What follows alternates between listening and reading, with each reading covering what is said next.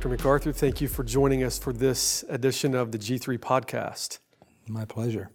I know that you have greatly impacted me, and I can speak on behalf of many others to say thank you for your faithfulness through the years. Well, thank you, Josh. It's an amazing journey to do this for as long as I have and see the grace that is continually extended to me to be able to keep preaching the Word of God, and no greater joy for me. Yeah. As I think about your influence on me personally, I think there's two reasons as I think back to why it is I've been so attracted to your ministry through the years is because of your rigid faithfulness to the text of Scripture, that it's not based upon the cultural climate of the day, but you're very much committed to the text of Scripture.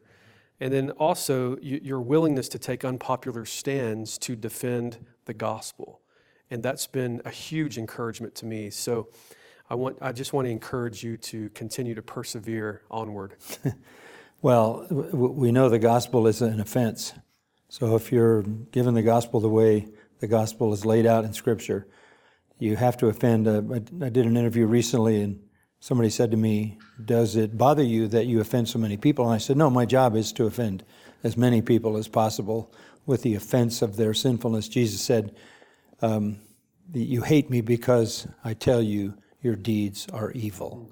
But that's where the gospel has to start. So we have to identify sin, we have to identify false doctrine, and that's part of the calling. Yeah, absolutely.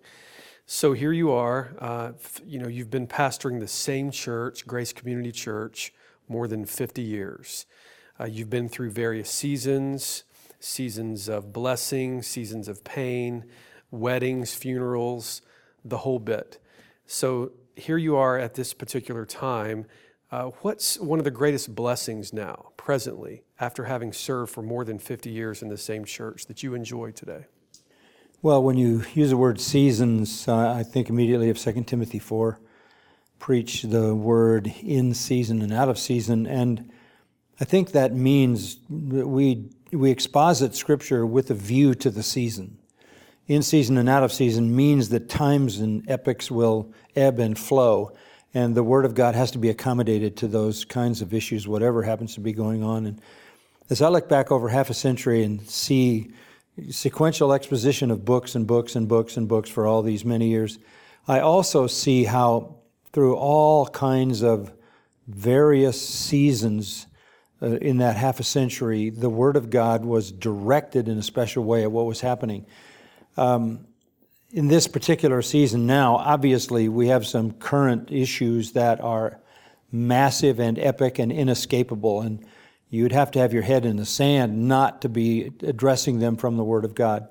So the wonderful reality is to be in a season as this complicated one is. I mean, there's never been as complicated a season as there is now, with all of the issues related to health and COVID, and then all the racial issues and all the social issues and all the educational issues and just, police issues. I mean, it's a cacophony of noise that disrupts life in just about every way you can imagine.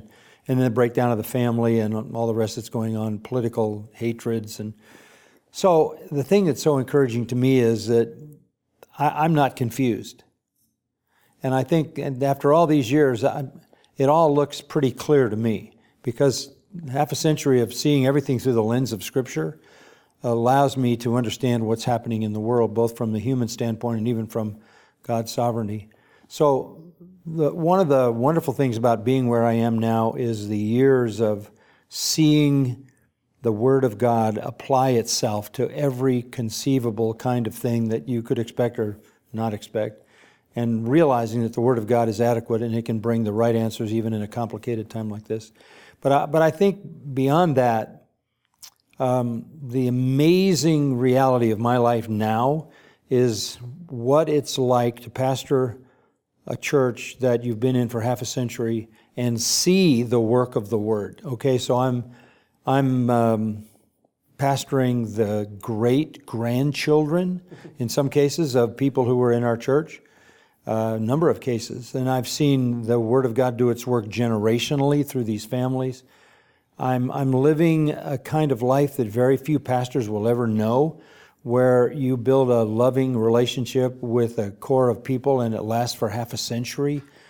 The prayer support I get, the love, the affection, the trust, the care is really amazing. And it's not just that I'm a teacher, it's that there's a shepherd and sheep relationship that's very intimate over this long. You mentioned weddings and funerals and hospital calls and people's issues in life, and you've been there and gone through all of that. So there's a bond of love and affection that most men will never know because they're not going to be in one place for half a century. And it's a bond that the Holy Spirit creates because I'm the messenger of the Word of God. You know, Paul says, quoting from Isaiah, how blessed are the feet of those who preach the good news.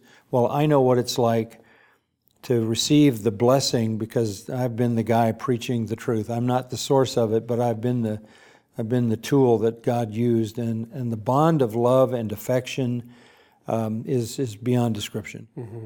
Yeah, that's really encouraging.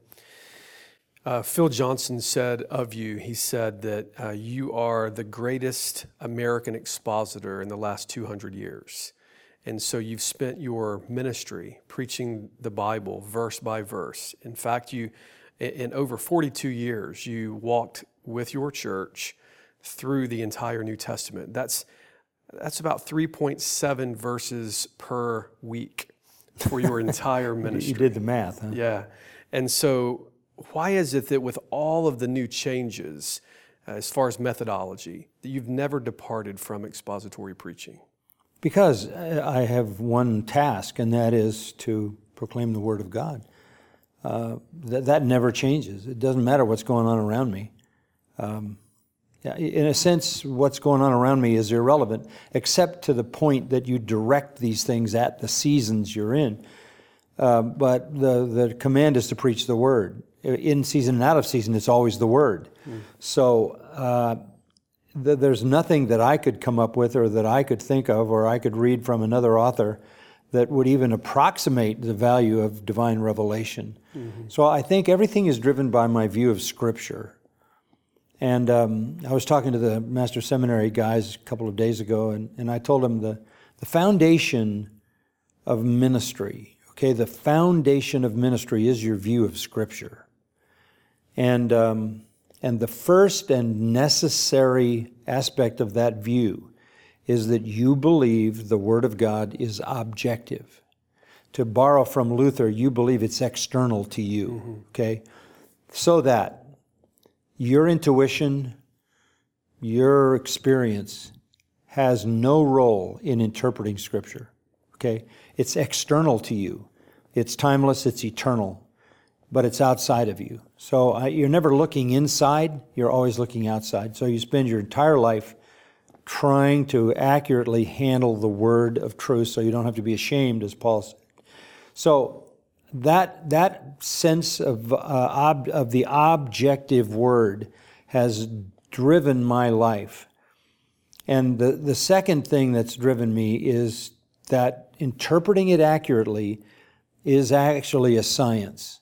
It is actually done by rules that are fixed, grammatical, historical, contextual rules, so that this is not whimsy, this is not sentiment, this is not emotional, this is not intuitive.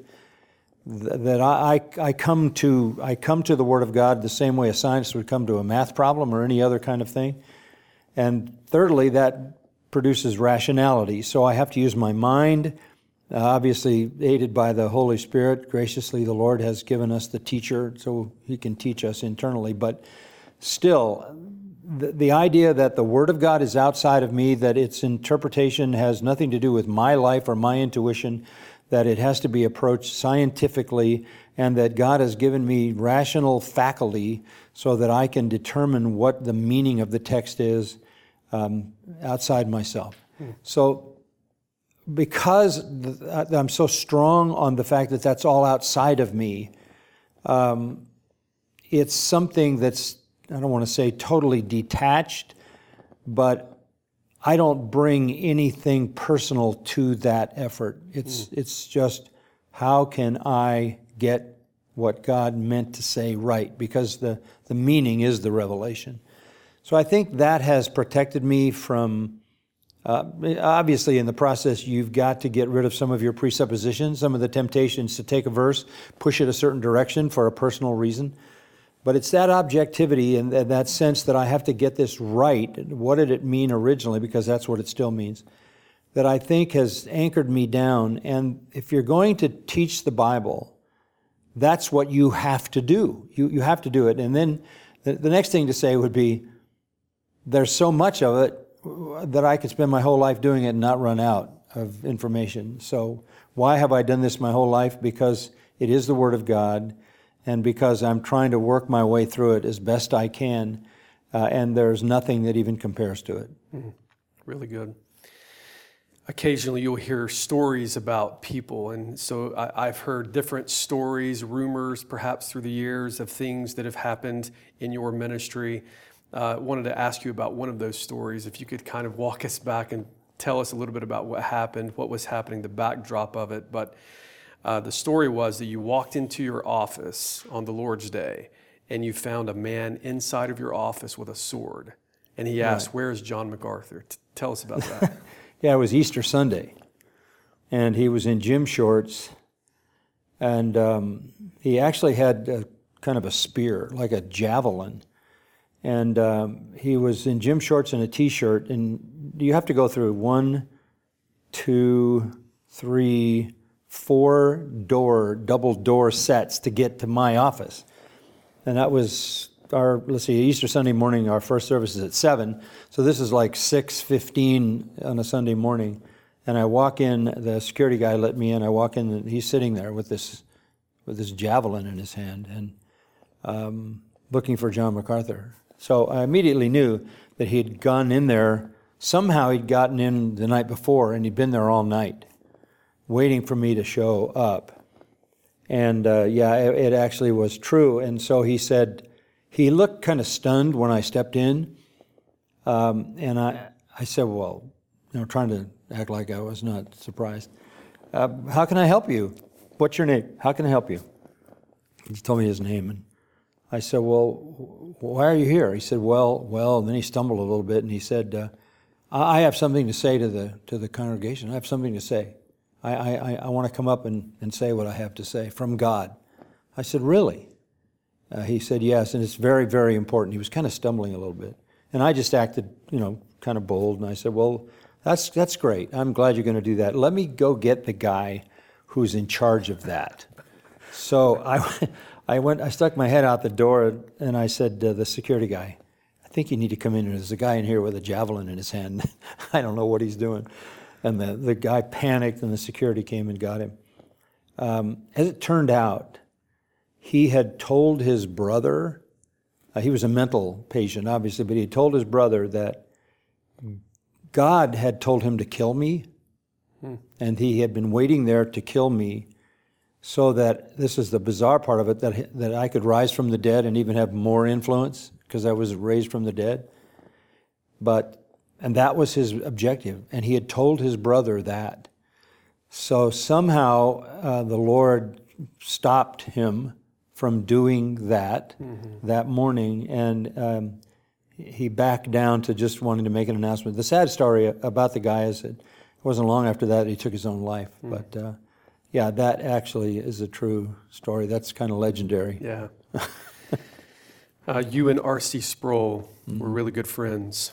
And back during the day in the mid-'90s, there was a controversy between the evangelicals and Catholics together, the whole debacle.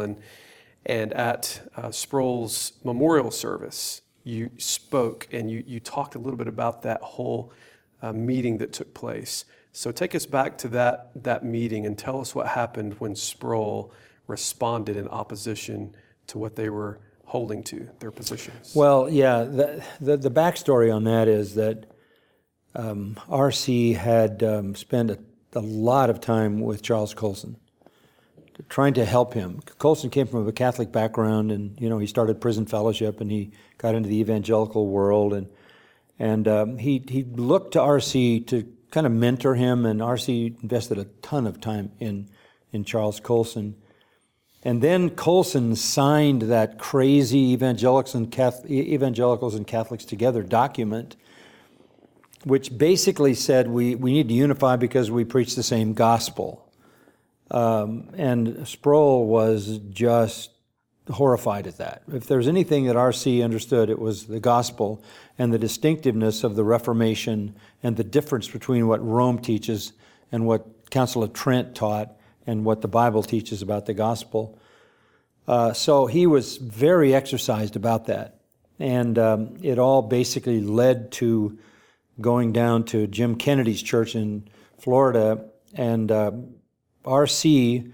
and Jim Kennedy asked me if I would be the third guy, and I'm not sure why they chose me, but I said sure. So they were there to defend the biblical doctrine of justification by faith alone. On the other side, it was a strange combination of Bill Bright from Campus Crusade, whose theology could be summed up in a booklet with 8 pages, and J.I. Packer, who is a formidable Anglican theologian, and Charles Colson, who was sort of somewhere between the two. So for 7 hours, the debate raged about what is the gospel and what must you believe to truly be saved. At one point, I mean, it was heated, for sure. There were a couple of moderators there, but it was heated. At one point, Sproul is up and got his knee on the table, and he's pointing and saying, I don't think you get it. This is about whether you are a Christian or not. I mean, that's how clear-cut this issue was on the gospel. After 7 hours, I was sitting next to Jim Packer. After 7 hours, I said, Jim, okay, so what does someone have to believe to be a Christian? Packer could explain the doctrine of justification. In fact, he wrote a brilliant treatment of it in the introduction to John Owen's Death of Death. So Packer knew that doctrine. What the debate was about, whether it was necessary to believe that doctrine to be saved. And so after 7 hours, my last question to Jim Packer was, okay, there has to be some threshold. You have to get to some point to be saved, to have saving faith. It has to be, it's not a contentless faith. It's got to have content. So at what point do you believe enough of the doctrine of salvation to really be saved? And Packer said, that's a good question. That was the last thing he said. Wow. So there was no willingness on their part to affirm that salvation comes to those who believe the true gospel. That was a hard time for R.C. because of the long friendship he had with Colson, whose wife was a very, very devout Roman Catholic. But yeah, and I mean, that's what got R.C. and I together as kind of foxhole buddies, because we would go to the mat together. And, you know, when he was at his best in a situation like that, I think so many times, it's too bad there wasn't an audience, because it was profound stuff. But we were both willing to fight, and that's why he nicknamed me Boris, because Boris Yeltsin stood on a tank in Moscow and stopped this movement, and he said, you're Boris. He always called me Boris. And I think we had that friendship built around that common willingness to fight the battle for the truth. I miss him. Stephen Nichols has finished a biography on him. It's called R.C., A Life. I just read a pre-publication copy. It's phenomenal. It is incredible. I'm just today even writing an endorsement for it. I don't know exactly when it'll be out, but and just reading through the book again reminded me of what drove him was the truth. And he would even be willing He would even be willing to debate on something when I didn't think he had a case for it, like infant baptism. But yeah, the ECT thing was a major disappointment, that as far as we'd come and as much as RC had taught about this, one of the people he'd invested the most in didn't buy into it. And that was a big disappointment. So sometime after that, not long after that, he produced another document that clarified the issue of salvation. But that battle has, there's another way to understand that battle. I say the same thing about the Lordship of Christ issue. I used to write books on the Lordship of Christ, and they would be argued by other guys who wanted to write other things. And people ask me, do you think there's still a question with the Lordship of Christ? And I say, absolutely. There are denials of the Lordship of Christ everywhere. They just don't have words. You couldn't argue them. There's just an indifference to that kind of thing. So it's sort of in the groundwater of the weakness, insipidness of evangelical theology. And it's why 50% of evangelicals think that Muslims and Jews are acceptable to God. Mm-hmm. Or a third of evangelicals think Jesus was not God. He was a created being. So, yeah, I don't think people want to argue that, but the same thing is true with the doctrine of justification by faith.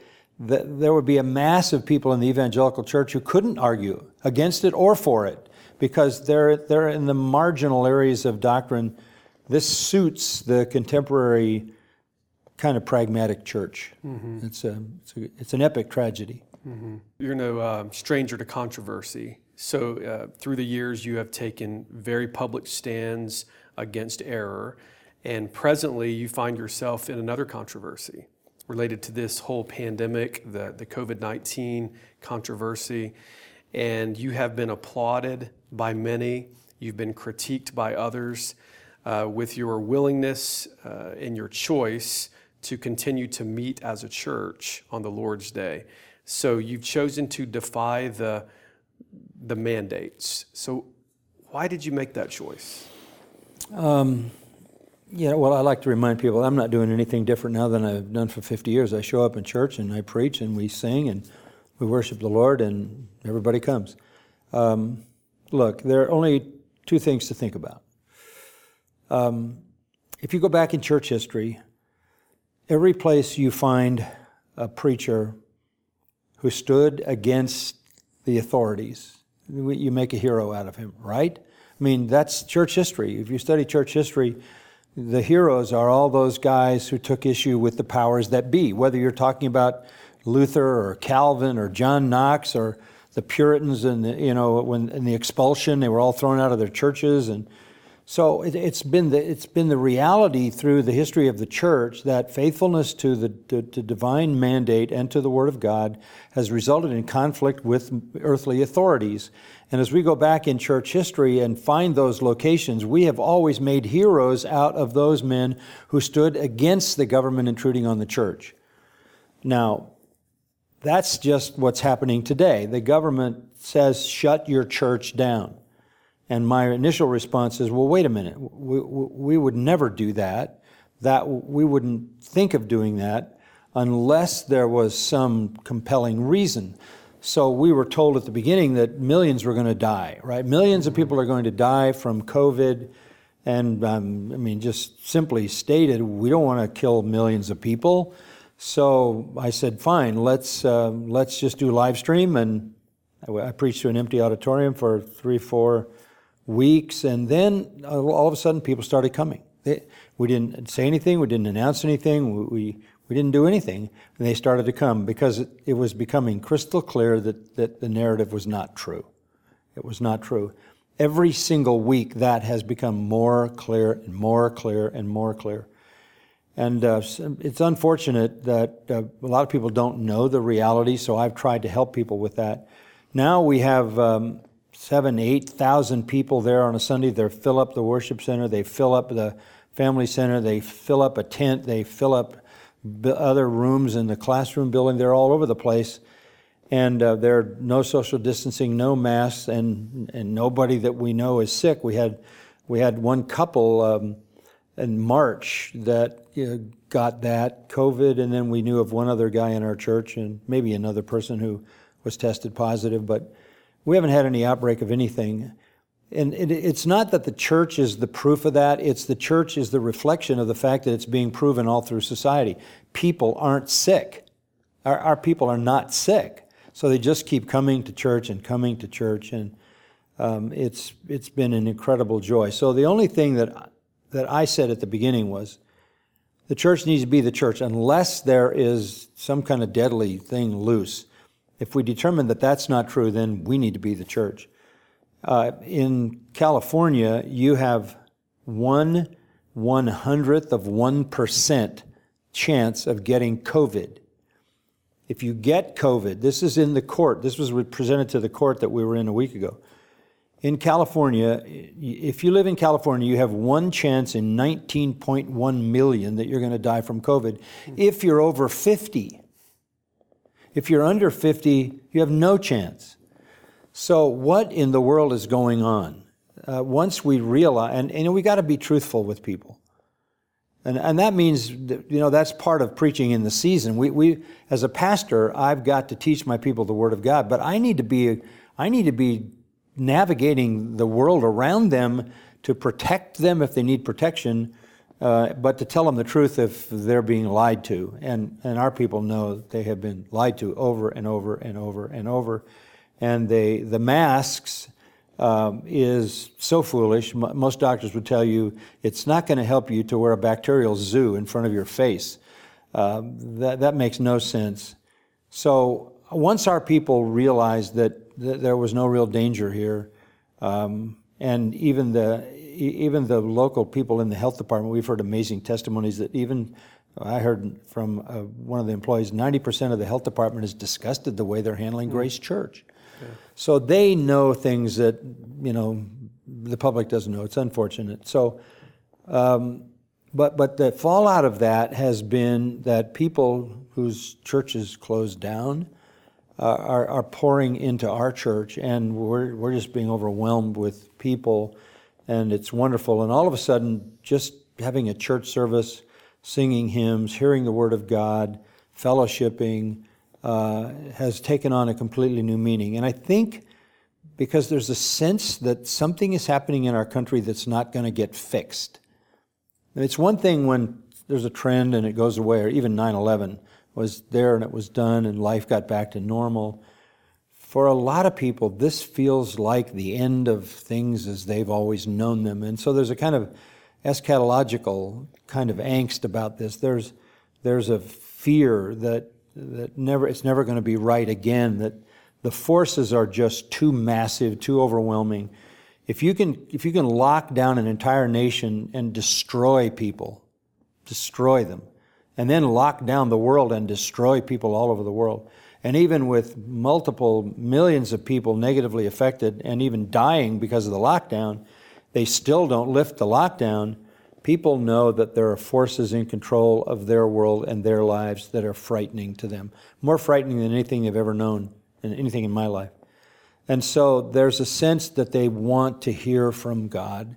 They want to go to a place that's safe, that's trustworthy, that explains reality to them and helps them navigate this. So it's been an explosive time for our church. Mm-hmm. And we didn't have children for weeks and weeks. The Sunday we opened up the children's ministry, there were 1,000 children that showed up. We had balloons all over campus, and there were 100, I think they counted over 100 children signed in who had never been to our church. So that reflects the fact that families are concerned about their kids and their grandkids. So, we are at a point now where there are doctors and epidemiologists contacting us all the time saying, we would like to testify on your behalf in court. I got a letter from one a couple of days ago saying there are many who believe that the testing is 90% unreliable. So what is that going to do? That a vaccine is not going to do anything. We've never had a vaccine that got guaranteed effects to more than 30% of the population. So all this is floating around. We don't major on that, but because our people have been meeting long enough now and nothing has happened, that they're not worried about it. But at first, I tried to help them understand some of those things. Yeah, really good. Back in 2018, We assembled, a group of us did, at Herb's House Coffee in Dallas. And the purpose of that meeting was to diagnose, talk about, think through some of the issues related to the social justice movement within evangelicalism. Now, back in 2018, which is just 2 years ago, most evangelical leaders were saying to us, there is no such thing as a social justice agenda in evangelicalism. We were heavily critiqued. The day that we gathered, it was your 79th birthday. We sat at the table. We spent an entire day working through the issues together. And then what emerged from that meeting was the statement on social justice and the gospel.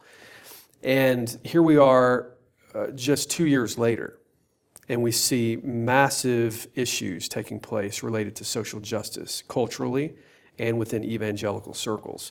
But in that meeting, after I opened up the meeting, talked about some initial things to get the ball rolling, you made a statement. You said that this social justice agenda is more dangerous than any other controversy that you've faced, perhaps the most dangerous in the last maybe 100 years, but definitely in your lifetime. Do you still believe that to be the case? There's no question about it. There's no question about it. I think it was Noam Chomsky who said, if you want to start a revolution, come up with a slogan that nobody can reject. Social justice, who would reject that? Black Lives Matter, who would reject that? So the camel's nose is in the tent at that point, because and then you don't want to be a racist, and you have to realize that people have been mistreated in the past, and so all of that is framed up. And what just was so disturbing to me, and that's why I was part of that meeting, and that's why I think that statement is so well done. What was so concerning to me was people were jumping on that bandwagon before they really thought what they were getting into. Because in the first place, I've said this through the years, justice doesn't need an adjective. Justice is justice. Social justice is another term for socialism. It's another term for taking money from one person and handing it to another one. It's basically a euphemism for equality of outcome. You can have equality of opportunity, but you can't guarantee equality of outcome. But social justice wants to guarantee equality of outcome by taking away something that this person has earned and handing it to someone who didn't earn it. So it was just a front for socialism. There were years and years of underlying, underbelly developments to tear down democracy as we know it in America underneath that, and I saw that for whatever reason. Critical race theory, like all critical theory, is iconoclastic. All it wants to do is destroy, destroy, destroy. And there's a simple way to understand that, okay? Here's what I saw coming. We are, as white people, or non-African American people, the culprits in everything that's wrong in this society. And the people who are suffering because we've done them wrong systemically. So pushing this a little further, there's a guy named James Lindsay who's an atheist. Pretty remarkable insights for an atheist. He sees a lot of things that evangelical leaders don't see. Lindsay says, here's the bottom line. And he's an evolutionist. He's saying the notion here is this, that human beings come into the world as a blank slate. They have no innate characteristics, and they have no unchanging, immutable characteristics, okay? And even gender. Okay, you come in as a blank slate. You're the only being in the evolutionary chain that has no immutable, innate characteristics. You're just a blank slate. And so the culture will frame you. It'll tell you what gender is acceptable, what behavior is acceptable, and so forth. So the idea strikes a blow against God as creator, creating us in his own image. We bear the mark of God, and those are immutable characteristics. And he created the male and female, and that too is immutable. But we can see in the transgender movement that one has to be attacked overtly because it's so stupid. So if you believe that everybody comes in as this blank slate, I read a story about a woman who had a baby girl, but she didn't want the child to be influenced as to gender, so one week she gave the child trucks, and the next week she gave the child dolls, and then trucks and dolls, and came back after a few weeks and found the dresses on the trucks. So this is the insanity that comes out of the chaos of confusion there. But that is the notion, so that, the purpose in that is so that I'm not responsible for what I've become. You are, because you patriarchal white people systemically built into the fabric of this culture the kind of things that made me what I am. So I'm not, it's not my fault. So what do we have to do? Not change things. We can't just change things because you're still in power. We have to burn this thing down to the ground and replace that with a completely different group of people. So that's when you look at social justice, systemic racism, critical race theory, it is an effort to completely abolish everything we've known as life. One of the most interesting aspects of it is what's called research justice. I don't know if you've heard that. Research justice means if you're a white guy in a university, your research is unacceptable. You're on the outside. So if you take out the research of the white guy or the Asian guy, you blunt progress. I mean, it's absurdity, but that's how iconoclastic it is. That's how devastating it is, and that's why it's a burn down deal. It wants to burn down, it wants to end capitalism, private enterprise, like the Bolshevik Revolution. It wants to go back down to nothing. It doesn't have to rebuild, because when there's a flip and new power structure comes, they'll rebuild it the way they want. So how in the world evangelicals could buy into that and get seduced by feeling guilty for being white as if they mistreated people is just bizarre. Has everybody been treated the way they should be treated in the world? No. Has anybody been treated the way they should be treated in the world from a divine standpoint? Well, not yet, because we're still alive and we're sinners enough. We should have been judged long ago. But just on a human level, the one thing the sinner wants to do is blame somebody else for his sin. And so when I started to attack this, I went through a series on Ezekiel 18 of individual responsibility. If we tell people they're not responsible for what they are, you just cut them off from the Savior. Because, if I don't come to grips with my own wretchedness, and that's a challenge anyway. Jesus said they hate me because I tell them their deeds are evil. So this aids and abet the sinner's pride, that I'm a victim, not a criminal, not a perpetrator. And I think people bought into it because they didn't want to be called a racist instead of responding biblically. And now that was a trap. That was a complete setup. Once you decided to buy into it and you start confessing your whiteness, whatever in the world that ridiculous. If you're going to confess something you really are guilty of. But that kind of virtue signaling, kind of spiritual grandstanding is absolutely meaningless, and it just aids and abets the notion that people are what they are because of somebody else. And you take a look at the African American community, and I've been involved in it, as many people know, and have a lot of experience. But if you're an illegitimate child, if your mother has aborted other children, if you have no father in the home, and you're growing up in a society of kids just running wild in the streets, if you'd hate to say this, but in Los Angeles, the level of illiteracy in the public schools is mind-boggling. What chance do you have? Now, you can't blame someone else for that. That culture needs to get a grip on itself. And so as a Christian, what I want to say is stop blaming someone else. Look, everybody's got issues in life. Take a look at where you are. Find the path to change that. And the change begins when you come to Christ. And so I just think this has ripped this country to ribbons, and it's just destroying churches. And it's destroying denominations. And it never should do that. but that's what it's done because no one wants to be called a racist. You want to avoid that at all costs.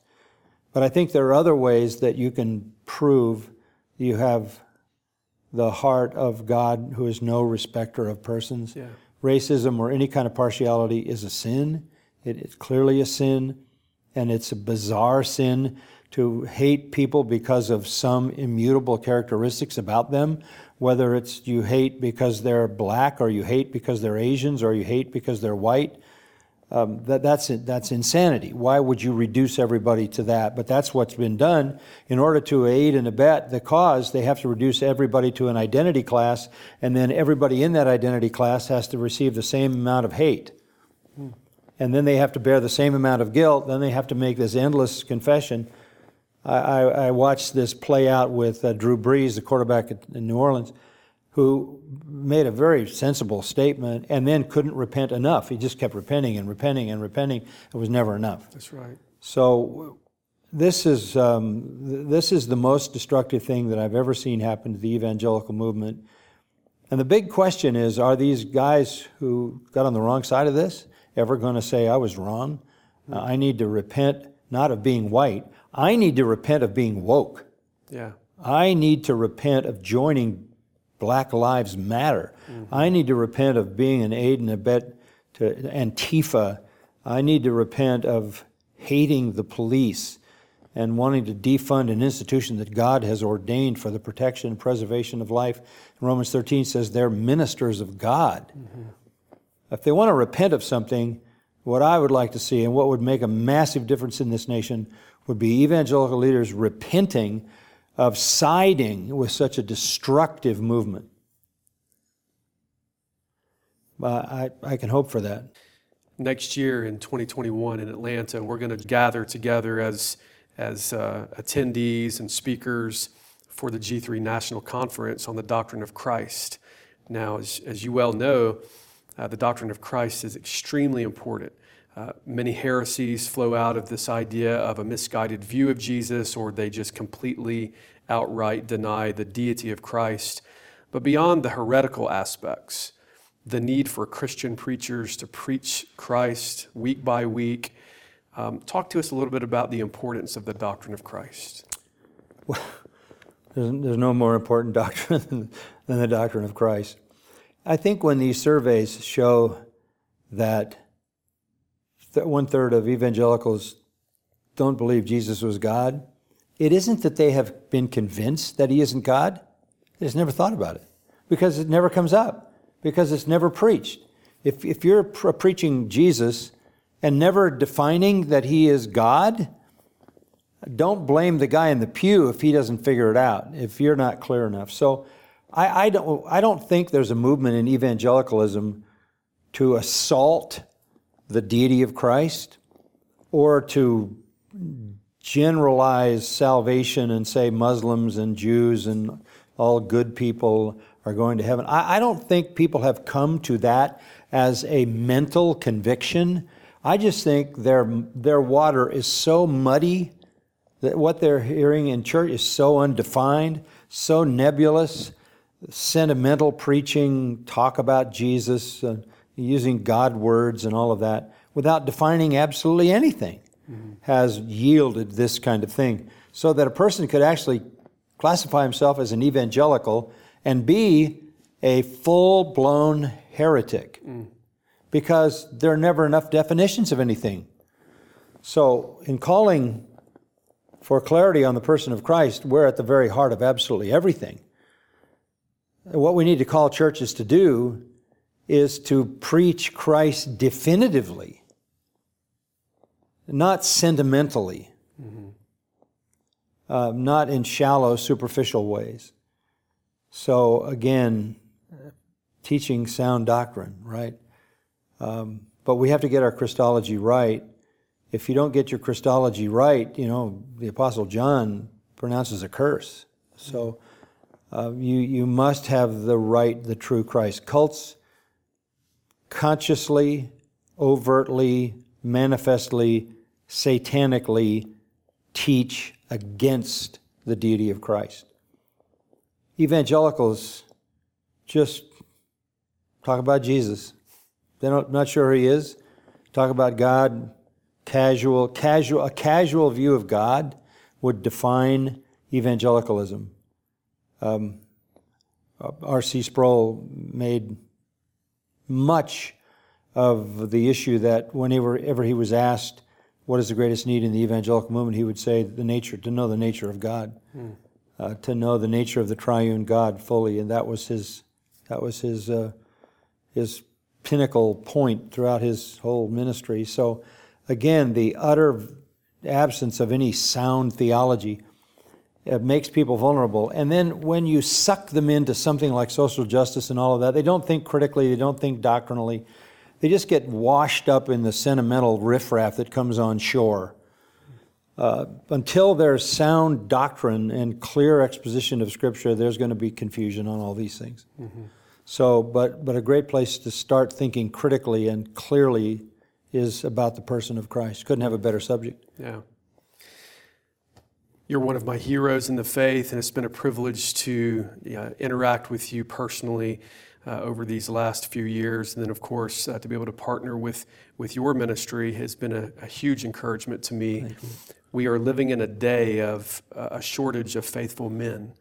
And one of the things that we're passionate about at G3 is encouraging faithful men to stand in the pulpit and to preach the Word of God faithfully. And I know that that's at the heart of your ministry as well. So that's what excites G3 as far as partnership with your ministry. What excites you about partnering with G3? Well, I mean, I'm thankful for you because you're a faithful guy, and there are a lot of them out there, and I think they need a rallying point. There's just a shift in the sort of evangelical mega conference world away from clarity, biblical conviction. It's all gotten caught up in SSA, same-sex attraction not being a sin, or racial social justice, and it's swirling around in circles that have nothing to do with the heart and soul of why the church is in the world. So they're busy rearranging the deck chairs on the Titanic, and it's going down anyway. So how they could be so distracted is a tragedy. But there's a need for a new conference, a new gathering of people who want to go to the heart and soul of the evangelical Christian cause, and that is to sound doctrine. Amen. And the time is right. Yeah, I was there a year ago, and could see the sense of fulfillment that you guys were experiencing, and could see that this is a gathering of people who aren't minimally connected, but they're more maximally connected to sound doctrine, I would say. Yeah. I mean, if you're just saying the gospel connects us, that's a little bit fragile because of so many other issues. The people at G3 take their doctrine through more categories, and I think that's a great thing. And I think the time is right for that, and we're glad to be a part. Amen. In 100 years, when a seminary student sits down at his desk, opens his computer, whatever that looks like at the time, and Googles or searches the name John MacArthur, what do you want him to know about you? Well, I think just that, I taught the Bible, taught the Word of God. That's the only thing that I would. My legacy is there.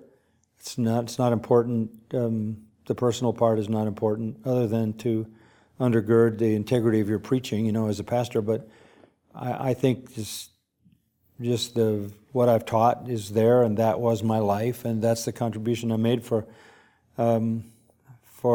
whatever use the Lord would have in the future. I'm deeply grateful, and from the very beginning I realized that I didn't want my sermons locked into a zip code or a timestamp. And I think the Word of God is timeless, so I'm grateful that there's a kind of timelessness. The only way you know the difference between a new sermon of mine and one from 40 years ago is I'm talking a little faster and my voice sounds a little higher. So I guess there's no question to ask, really. The legacy will be the the teaching that's there in books and audio. So, Dr. MacArthur, thank you for joining us for this edition of the G3 podcast. my pleasure. Thank you. God bless you. Thank you.